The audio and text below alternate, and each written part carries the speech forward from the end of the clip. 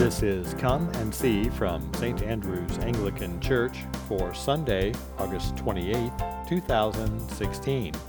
The Gospel is taken from the book of Luke, chapter 14, verses 1 and 7 through 14. The message is by Father Ron Baird. He who exalts himself will be humbled, and he who humbles himself will be exalted. That seems almost antithetical to everything that we believe in America, doesn't it? Can you imagine going to apply for a job and they say, well, what are your gifts? What are you really good at? And you say, well, I don't know.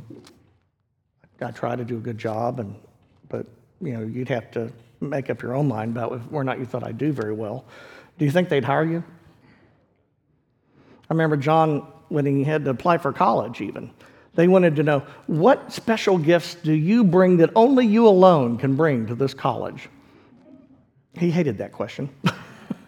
He said, it's like they're asking me to brag on myself, which they were, which is sort of a strange concept. And yet, in spite of the fact that humility is not much in vogue these days, it's still the way of God. St. Augustine puts it this way: when asked what the three greatest aspects of God and the spiritual life are, he said the first is humility. He said the second is humility. And the third is humility. So that should give you a clue as to what it's like. Jesus repeatedly throughout the Gospels is telling us, those who will be first shall be last, and those who are last shall be first. Anyone who would follow me must first take up their cross, deny themselves, and take up their cross and follow me. Over and over again in the Gospels, we were singing in Philippians, we have that wonderful hymn about Jesus himself. It said, though he was in the form of God, did not count equality with God as something to be held onto, but rather he emptied himself, taking the form of a servant. And becoming a servant, he became obedient, even obedient unto death. So even Christ in his life has always, in spite of the fact that he was God, still took on this very humble demeanor towards everybody. You never see him going to the Pharisees and saying, well, you all think you're so smart, I'm God, so what? Instead, he's always serving. He's always being humble. And yet, in our world, that's not normal. Let me ask you a question. What do you do when people criticize you?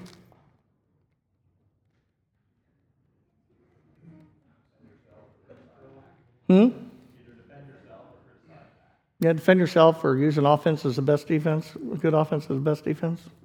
Yeah, get defensive, get hurt. Some people shut down. Did it ever occur to you that maybe the best thing doing somebody's criticizing you is to stop and think, gee, I wonder if there's anything to that? And this is the brilliant part about this. If you actually looked at criticism that way, let's say they're telling you that you do this wrong, you do this wrong, you do this wrong. So you stop and think, well, is that true? And you stop and think about it and you think, well, I don't think so. It doesn't look to me like it's true. Then, even if it were true, what could you do about it? Nothing, because you can't fix what you can't see, can you? And if they're wrong, what would you do about it? Nothing. And so criticism in and of itself isn't a bad thing, and yet how much we hate being criticized. We always do that. We avoid it like the plague, because somehow or other it demeans us. It means that we are somehow less than. And yet what Jesus tells us very clearly here is that if you want to be great in the kingdom of God, then your best bet is to demean yourself. Consider yourself last. Don't sit at the head of the table, sit at the foot of the table. And if somebody's impressed by what you do, they'll come along and say, hey, you need to come up here with us. And don't worry about it. Now, we'd like to say, well, that won't work in the real world. And I have to say, to some extent, that may be true. I know my father-in-law, who's probably one of the most humble people I've ever met anyway. He took a job, there was a company in Columbus here who bought a bankrupt newspaper in Meigs County. And they asked him if he would go run it and make it profitable. Now, this was his first big job. So he went down there, and believe it or not, he actually made it profitable. It became so profitable, they bought another paper and another paper. And they had a nice printing outfit and all. And ultimately, it was so profitable that a big company, national company, wanted to buy it. But all along the way, as things were getting better and the company was becoming profitable, the owner said, "You're doing a great job. We need to give you a bonus. We need to give you more money." And he'd say, "Well, how much money, how much of a raise are you giving everybody else?" They said, "Well, we can't give everybody that size of a raise." He'd say, "Well, I can't take more than what they take. That wouldn't be right. That would look bad." And so I told him, I said, "If you lived in today's world, you'd die a pauper because they would really take advantage of that." And he said, "Well, it was just the right thing to do." And what's interesting about it is that God did take care of him, because over time they kept giving him stock in the company. And as time went on, he finally, when it was bought out, he was able to retire at 55. He's now 93 and a half. I keep telling him, I said, "Do you realize you've been retired longer than you worked?" He denies it, but it's true. But that's humility, is putting yourself at the bottom. He didn't think his percentage of raise should be any more than what the janitor got, because they were all doing it together. And all too often we tend to think, well, that's great for God, but in the real world you can't do that. If you don't promote yourself, you'll never get anywhere. Nobody would ever support you or give you a raise or do anything if you don't promote yourself. But here's the question that you have to ask yourself: who do you want to spend eternity with? The people in the world that you're seeking to please, or God?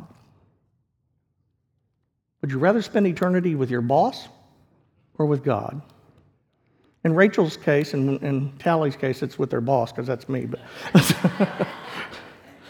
but think about that. When you die, will you be sad that you didn't do more for the company that you work for than you did?